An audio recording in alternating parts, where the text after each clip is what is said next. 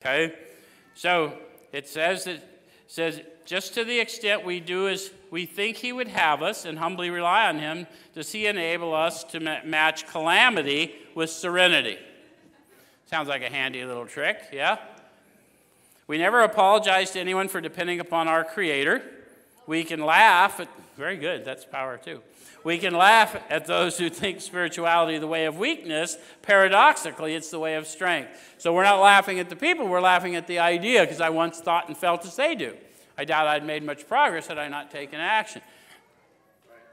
Right? If I had not awoken to the Spirit in me, I would think it was ridiculous as somebody else, which is why we can laugh, because the only reason you see me doing better is because God sees to it I do better. All right, so the verdict of the ages is that faith means courage. All men of faith have courage. They trust their God. We never apologize for God.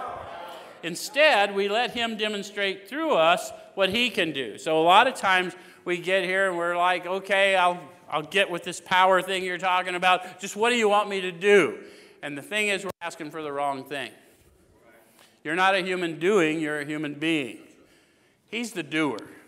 I just need to know what he would have me be, and then he will do as he will. Does that make sense?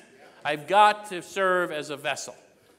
It may sound completely ridiculous to you, but any of you that have been coming in here and watching us do this, I check out about 20 minutes before we start, and all you see is the vessel.